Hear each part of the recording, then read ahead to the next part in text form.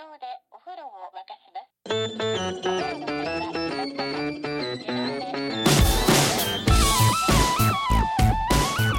Hello and welcome to another episode of No Such Thing as a Fish, a weekly podcast. This week coming to you from Oranmore in Glasgow. My name is Dan Schreiber, and please welcome to the stage, it's Anna Jasinski, James Harkin, and Andy Murray.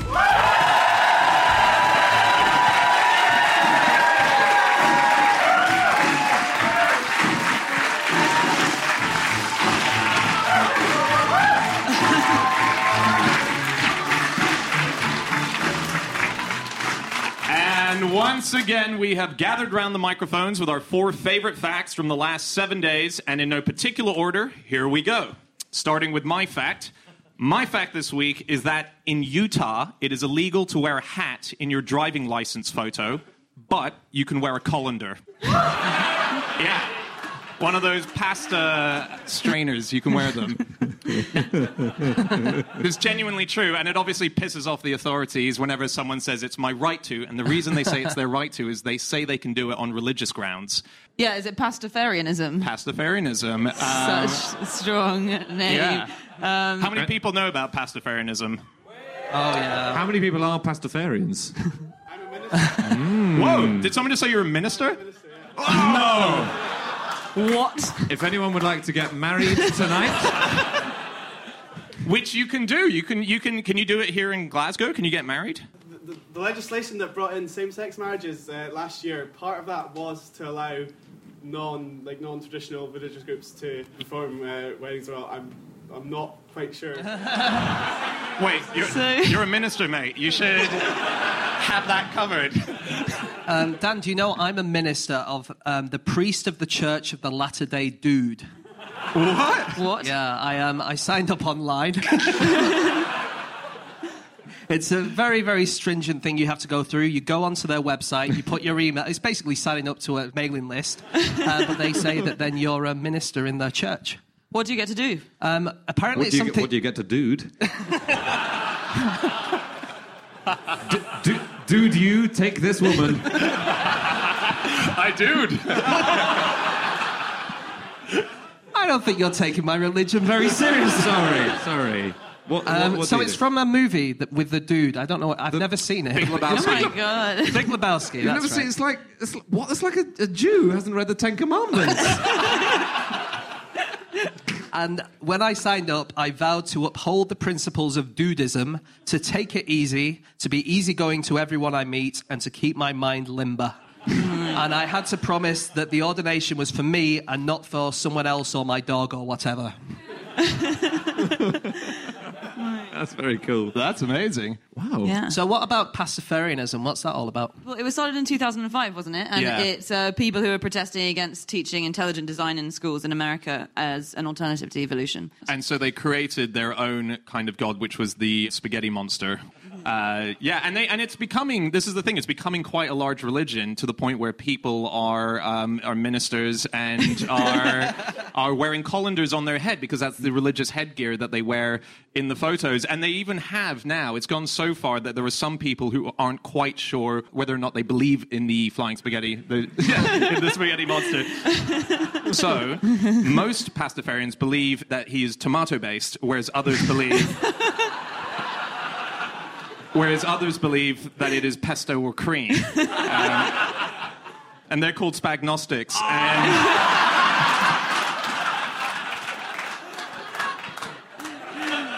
So I have a fact about things that are not hats.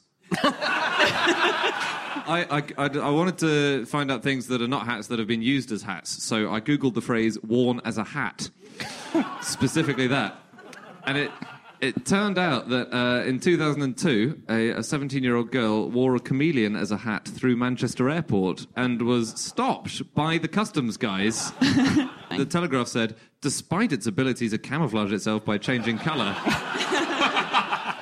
the chameleon attracted the attention of people at the luggage carousel. And she'd flown all the way from Dubai with this thing on her head. And it was a very endangered species, so they took it off her and sent it to a safe house and eventually sent it back, I suppose. There's an Australian guy who once smuggled a snake in his underpants to Bali. Yeah, on a plane. Is that That's in a the early days. euphemism? Yeah. And Oh, yeah, I might have misheard that story. Yeah. Yeah, no, okay, back to you. Yeah. On wearing odd things on your head. I wouldn't put a snake in my pants. Sorry. No, but please. Please, I think this is a fruitful thing to pursue. Yeah. I would probably put it in, those ice cream lolly containers. I'd put it in the ice cream lolly container, and then I'd put the handle on, the lid on. Right. I don't think anyone knows what you're talking about. Guys. When you're making a lolly and you pour the lolly stuff into the mould and then you put the mould in the freezer, I put it in one of those. But that'd be quite a small snake. Yeah. You should see my lolly moulds. And That is not the first time I've heard you use that chat at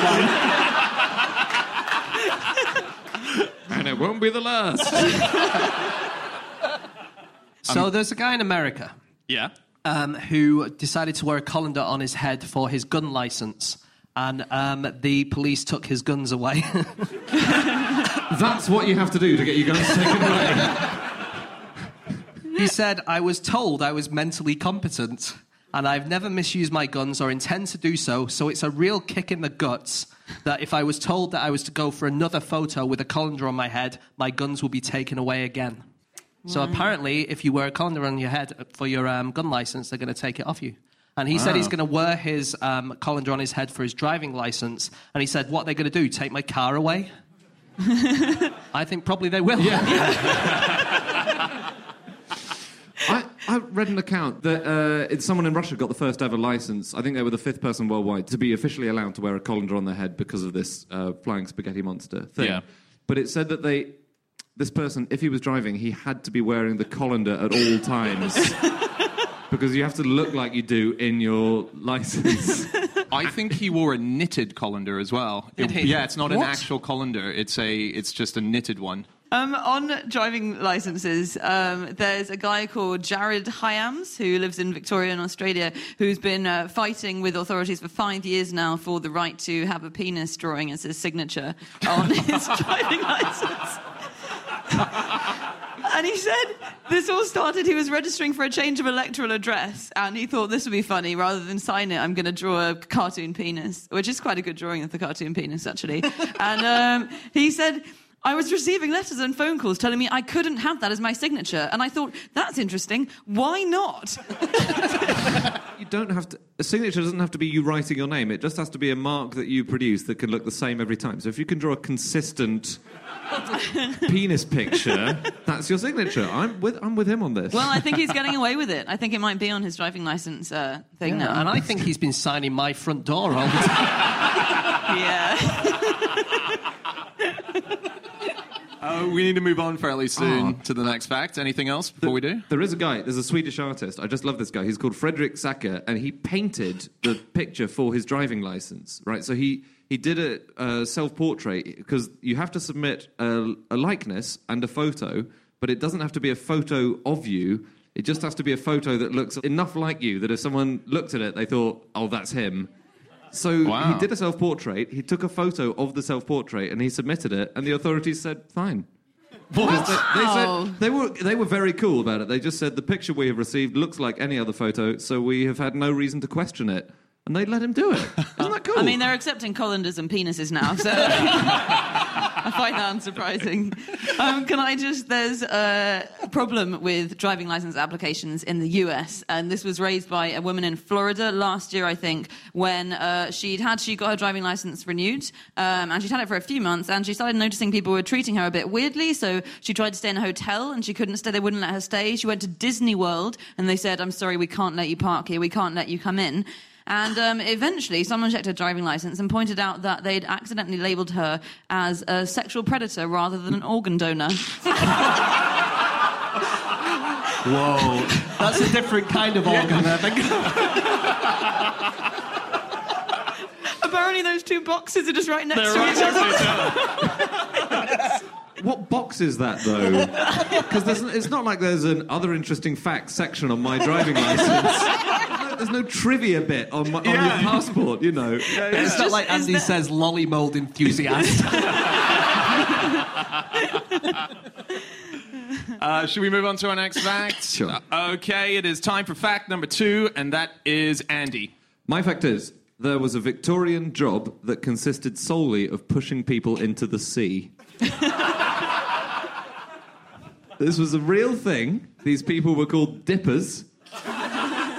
And so it's all to do with Victorian swimming etiquette, basically. So they were quite strict about segregating sexes for reasons of modesty and decency. You would have these people whose job it was to push you quickly into the water so that your modesty was preserved as a woman. I think it was mostly for female swimmers. Yeah. Because these bathing houses that they used to go into, that's the thing that got taken into the... Yeah. So to go swimming, you had to go into a special cart on wheels. Then they would take horses, attach them to the cart. The horses would drag the machine into the sea. You would change, and then you would dive in off the end. Yeah. You'd mostly go nude because, and I'm hoping that you guys can confirm this, swimming at the beach and these big laborious things with horses bringing you down there were invented before the swimming suit. So everyone went naked, and they're like, how do we get around this naked thing? Let's build a massive house, and then we'll get a horse, and we'll bring it in. They just didn't have swimming clothes. I think they did have, like, woolen swimming suits, but they got quite heavy. But everyone was drowning. People did swim naked at the start of the Victorian period, but then about halfway through, everyone got a little bit prudish, as we all know, and that's when they had these kind of houses and things, I think. Right. Yeah, because swimming in the Victorian era at first was really more for medical purposes than holidaying purposes, wasn't it? And so I think sometimes some people thought you had to be dipped in 3 times in and out, and it was quite important how quickly you got dipped in, how many times, and that could cure you of TB or flu or whatever you had. Oh, wow. So, yeah. And they were really unpopular as well. People hated the dippers. So somebody said they were the most horrid-looking creatures I ever beheld. Good heavens, to be dipped by one of them and soused like a condemned puppy or kitten. I was looking into swimming around the world now because I thought, I wonder if different cultures have different ways of going to the beach. And if you live in China and you go to the beach, how would that be? In China, there's a big new fashion with swimming costumes, and I'd not heard of this, and maybe you all have, but called the face kini. So it's basically they wear what effectively is a Nacho Libre mask over their heads because they don't want suntans. It's a big kind of no-no there to have a suntan. Yeah. So they wear these Mexican wrestling masks and they go to the beach. So if you go to the beach in China, it's just packed with wrestlers. If you wear one of those, can you go naked on the rest of your body? Because it doesn't matter, because no one knows who you are. So this is the thing. A lot of people do it now. It's not about the tan anymore. It's about an anonymous state at the beach. You can do you could hang out whatever you want to hang out and just go and do whatever you want, and no one will know who you are. They actually did that. Women used to wear masks in the 16th and 17th centuries for exactly that reason. It was a fashion thing. So women of high society would go around in masks, and they'd often wear them in bed, and that was to stop your skin being exposed too much to sunlight and stop yourself getting a tan because it was unfashionable. Wow. Yeah. Do you know it was illegal to be topless in America in the early 20th century?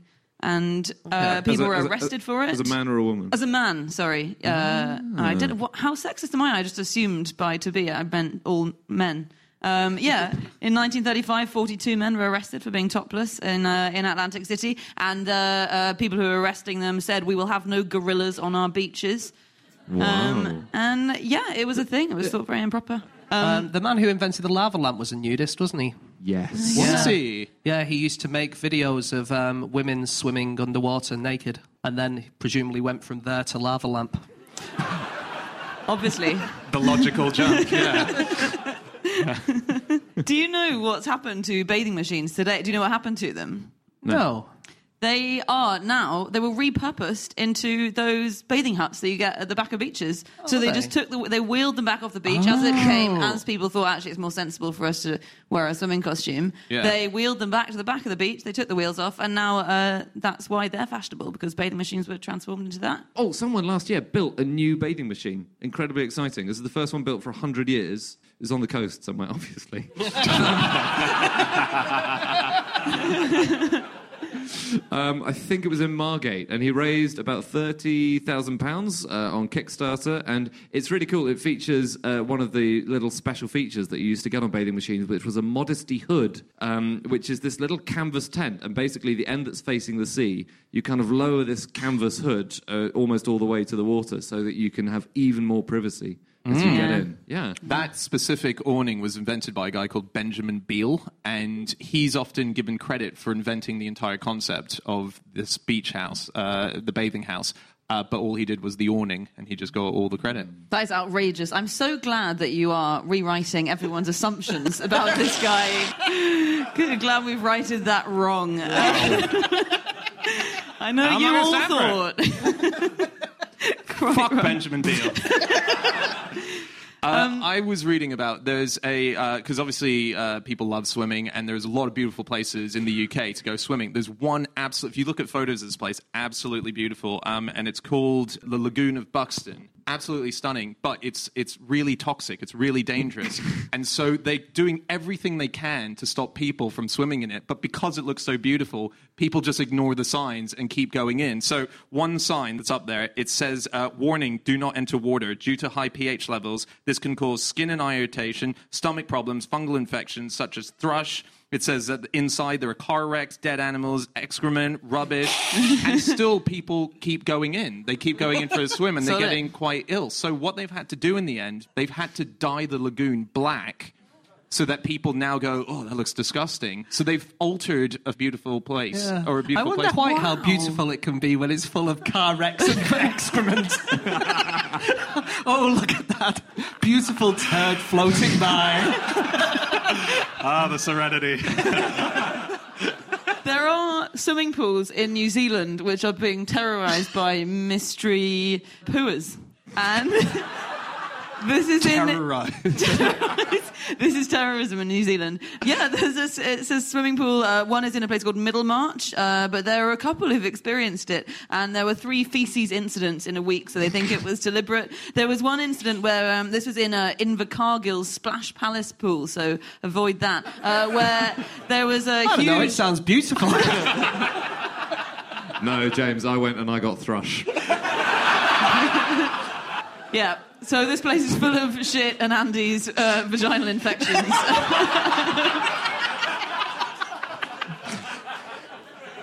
Well, no, it said there was a large amount of human waste deposited into the deep end, so everyone was evacuated and moved to the learners' pool, and then they were evacuated from that when it was discovered the learners' pool was also full of feces. All right, let's move on to our next fact. Okay, it's time for fact number 3, and that is Chazinski. Yes, my fact is that Desperate Dan stopped eating cow pie because of mad cow disease. He gave up cow pie, which is his favourite food. So that was really sad. Yeah, I think it was in 1996. And sources vary, and I can't find the original comic strips, but I think he started eating Aunt Aggie's vegetable and fish options as a replacement. But the cow pies he ate, so the thing with mad cow disease, or CJD, is that the danger was eating strange bits of a cow, wasn't it? And Desperate Dan did used to eat the whole cow, because it had like the horn sticking out and the tail sticking out. So I would say if anyone was in danger of contracting it, it was probably him.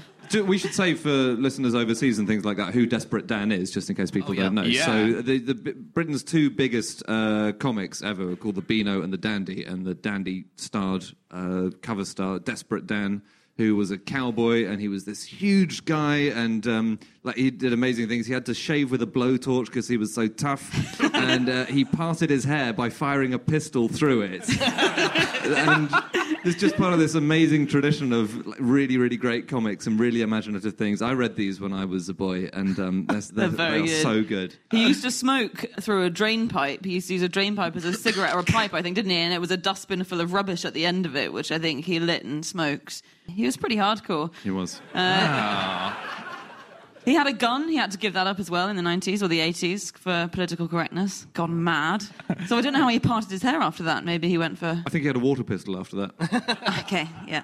Makes sense. He sounds a lot better than the guy who was in the first episode of The Beano called Hairy Dan. And Hairy Dan was an old man whose long white beard usually saved the day. And in the first episode, he used his beard as a sail to win a boat race. And you could rescue children from down wells? I'm sure he did. I think I can see why Dennis the Menace took his top spot after a short while. There's that amazing fact, isn't there, about Dennis the Menace, which is that so there were two Dennis the Menaces. One is an American version, and then one is the British version, and they were both created in the same year, independent of each other. They had no idea that they were being published. They both had the red and black costume. They both were called Dennis the Menace. I think it might have even been in the same week. I think It was the same week. Wow. Really, Yeah. really, yeah. And it's often used by people trying to explain coincidences and why they're not surprising. That you, in a world where infinite things can happen, you expect the odd coincidence. So actually, when we discovered that, we should have gone, oh yeah, obviously, mad things will happen. Yes. And just move on. It's not amazing at all, in fact. The other argument about that is that ideas have a time. So maybe there was some other children with spiky hair in some other cartoon and other people with red and black and other people called Dennis. And the same thing came with calculus when Leibniz and Newton all came up with it at the same time, almost at exactly the same time. And it's like, well, was it a weird coincidence or was it just the time for that theory to come up? Yeah. Dennis the Menace's dad now has spiky hair. In fact, the Beano did an extremely exciting reveal a few years ago, which was that they showed on one of the bits of comic strip a photograph of Dennis the Menace from the 80s, and they had Dennis's dad saying, look, that's a picture of me. So it transpires that Dennis the Menace is actually now Dennis's dad. Although I don't know when the switch Wait, happened. they used a photo of Dennis the Menace from the 80s. Dennis's dad said that used to be me. Yeah, But they said this is... there's no plot line where Dennis grows up in the 90s and fathers a son. I was like, that is stupid. I'm so angry.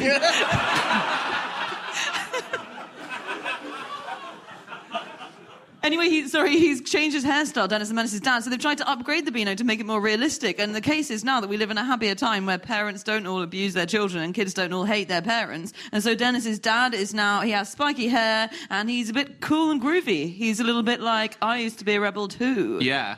Is there an authority figure who's still the enemy, though? Because that was always the thing. It was always anarchy. You know, the Bash Street kids always, Yeah. like, Teach was the enemy. Yeah. I think the teachers are still quite bad, but... This is cool. The guy who draws the Bash Street kids, this is a niche fact now for people who read the Beano when they were young. He's called David Sutherland, and he has drawn that comic strip since 1962. Wow. 53 years. He's drawn over 2,000 of them. Well, here's a weird one as well. Neil Tennant of the Pet Shop Boys, so the lead singer of the Pet Shop Boys, between 1975 and 1977, he worked as an editor for Marvel UK. So his job was to anglicize all the things that were Americanized in the original comic. And his main job was to look at all the points of, say, like cleavage or too short a skirt, pointed out, and then they had to draw over the cleavage and readdress it because we had different indecency laws over here. Really? So before Pet Shop Boys, he was stopping cleavage from getting into the comic books of There was a big the thing UK. in America in the, when was it? Oh, it was in the 50s and 60s, Yeah. where they had a censorship of comics. They might have even banned them for a while, but they definitely censored them. And there was a guy called Frederick Wertham who wrote a pamphlet called Seduction of the Innocent, where he complained about all these comics and what they were doing to children. And he said that Batman and Robin were obviously homosexual, and Porky Pig was an open invitation to buggery.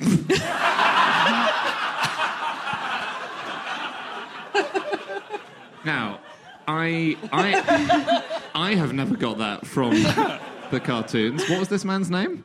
He was called Frederick Wortham. I think And there he might was have a been... psychiatrist, so he should know, Oh, actually. okay. I think there might have been a little bit more going on in the Wortham brain. Just on that subject, though, with Porky Pig, there's a very big porn website in America called Pornhub, and they recently looked into the analytics of the most searched for words. Within people go on, they put in a word like MILF was a massive one in a lot of American states, stuff like that. They found that in Nebraska, Arkansas, and Tennessee, the number one search term was cartoon. Another fact, in South London, it was lollymold.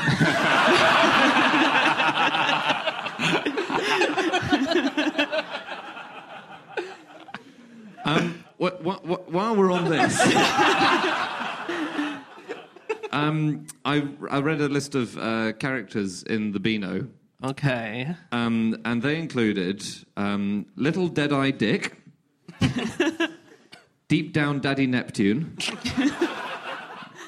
Cocky Dick, Wandering Willie, Sticky Willie, and Polly Waddly Doodle and her great big poodle. Oh, that's So amazing. every single one of those is an invitation to buggery, I would say. If Frederick had been around... An open, not a private invitation to buggery. It's on a billboard in the centre of town. On Facebook, this is an open event. Do you guys know what the world's first comic strip is? Bio tapestry. It's very funny.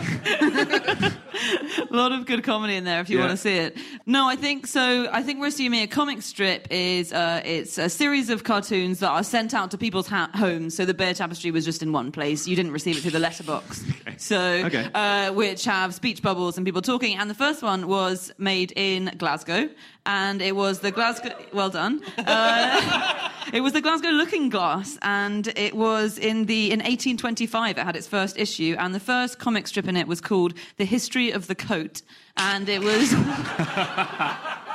It was the adventures of a coat going from one owner to the next. Oh, that's a great idea. That's really cool. Quite cool, yeah. And also it had a lot of hard-hitting satire. It had a lot of bitching about the English in it. Even though it was set up by an English guy who'd had to flee London because he was in so much debt. So he went to Scotland and was obviously like, okay, cool, I like these guys. He made a comic strip which partly bitched about the English, and then he racked up so much gambling and drinking debts in Scotland that he had to flee again back to England. and so it stopped. Do you know who invented the speech bubble?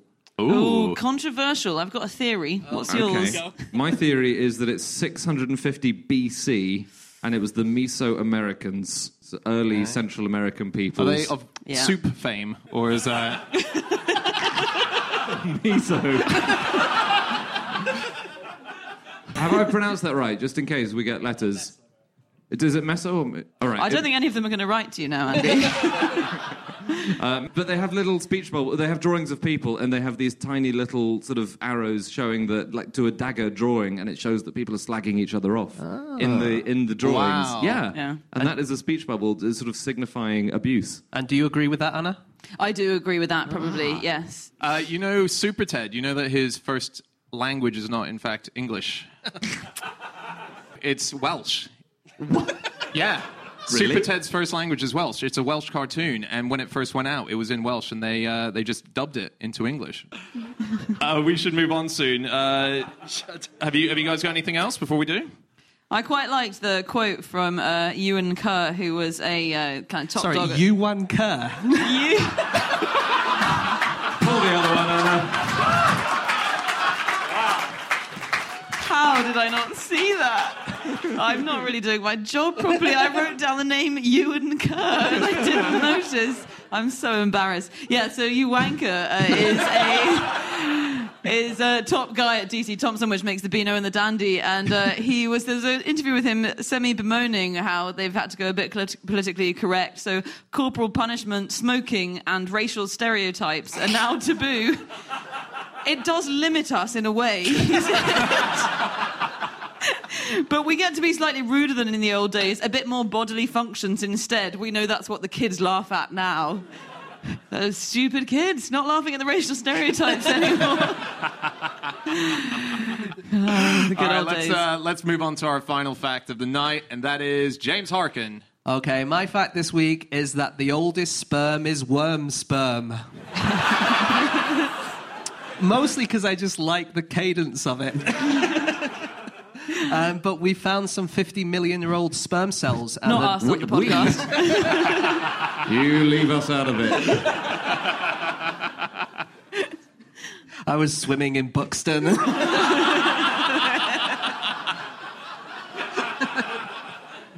50-million-year-old sperm cells, and they have been found in an Antarctic worm.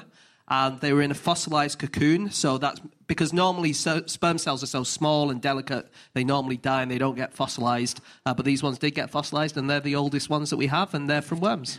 50 million years. Did we know that sperm had evolved at that point, or is this the first proof we've had that it did evolve then? I don't know about that, actually. But yeah, I suppose there was no evidence that they'd evolved at that stage. Yeah. Can have been. Yeah. Does it still function? There is a sperm that's worked after 23 years, I think. So the world's oldest baby is 23 years This is old. an Australian guy who got quite ill, and he was, I think, 15 years old at the time, and he decided to save his sperm before he was going to have some kind of operation. He survived his problem. He grew old, he got married, and then I think the operation that he needed at the point meant that he could no longer produce sperm.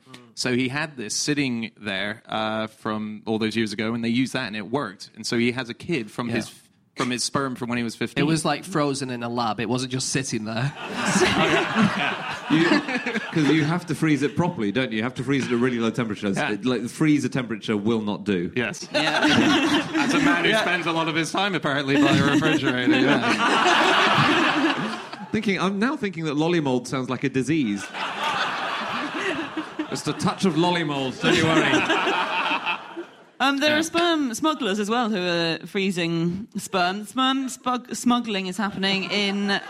Not spuggling. That's what they should call it, isn't it? They should call it Just spunkling or smuggling. something, yeah. So what? So people smuggling sperm? Like Yeah. bull sperm and bull semen. Is that it? No, this is in prisons. So people who are in prison who aren't allowed to have contact with their wives are smuggling sperm. So there's a baby who was born to Regina Granato in America in 1999. Even though her husband had been in prison since 1987, he was a gang leader. Gangster. And yeah, this baby was born because she'd smuggled in a cryogenic sperm freezing kit Wow. and given it to him, and then he'd spermed into it, and then he'd He given spermed it into it. Yeah, that's the verb. That's what you do. Yeah. But she smuggled it in because they're not allowed to touch each other. So she smuggled in the kit. The only people who the prisoners are allowed to touch in, I think it's in Pennsylvania, are people under the age of 8 who are allowed to give their parents a hug. So she brought her husband's nephew in and gave him the cryogenic sperm freezing kit so that he could hug his uncle, and his uncle could slip the kit out from his coat pocket.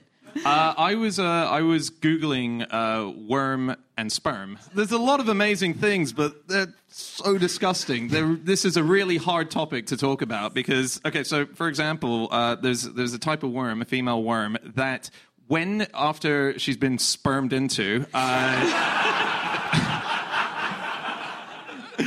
she can then decide that she doesn't like the sperm, so then she puts her face into it and sucks out the sperm and just spits it away. So, wow. Yeah. Sorry, is this a kind of worm? This is a kind of worm, yeah. So that's this worm cool. does it. It just goes, no, I'm not having that, and goes in, sucks it out.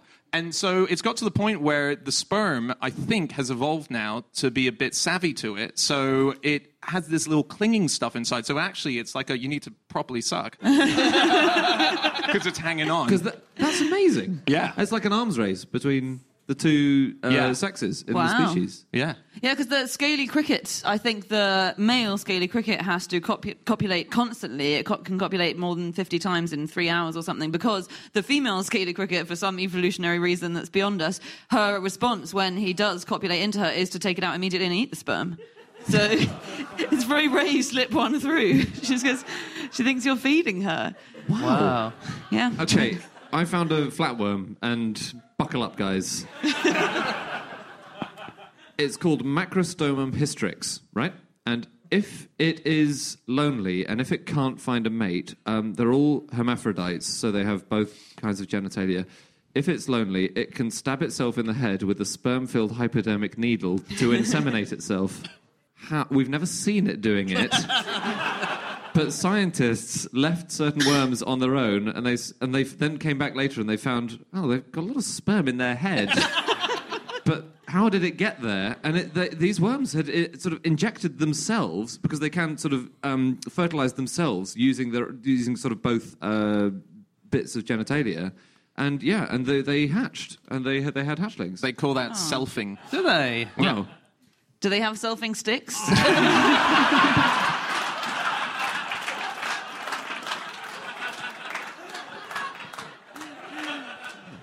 There is a ground louse that reproduces by slapping one giant sperm onto a female's back.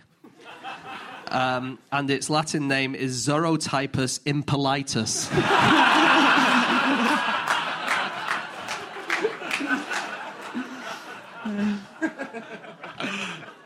larger animals tend to have smaller sperm. Do they? That's the way I think the study was done on this really recently to try and work out why. And it's quite interesting. So fruit fly sperm is the largest sperm in nature, I think. Elephant sperm are very small. So I think a fruit fly sperm is about 1,000 times bigger than an elephant sperm, off the top of my head, something like that. And it's because if you're a bigger animal, then the sperm have further to swim. And so in order for them to have a chance to succeed, you've got to produce more of them to make it more likely that one of them's going to finally get to the egg. And if you produce more of them, it takes up more energy, so you can't make them as big. Whereas if you're a little fruit fly, it's like the sperm is easy. It's got about a centimetre to go. And so you can produce a few giant sperm. Yeah. Oh, and people who are more attractive, men-wise, have worse sperm. So men who are Really? attractive to women tend to be men with deeper voices who are a bit more manly, who evolution has told us we should be attracted to because they've got more testosterone. But actually, it's a trade-off. So if you fed all your testosterone to building yourself ridiculously large biceps or a penis or whatever, then you... they have less healthy sperm. You've seen that room in the gym? I mean, I assume that's what they were doing. So yeah, keep going.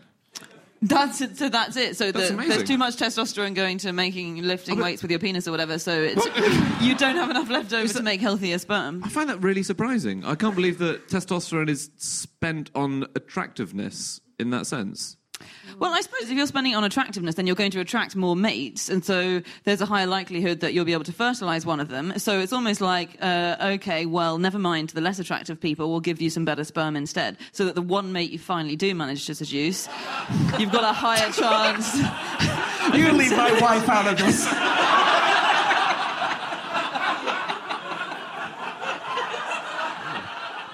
Well, goodness, haven't we learnt a lot tonight? Okay, that's it. That's all of our facts. Thank you so much for listening. If you'd like to get in contact with any of us about the things that we've said, please don't in this particular episode. We can be found on Twitter. I'm at Schreiberland. James. At Egg-Shaped. Andy. At Lollymold Lover.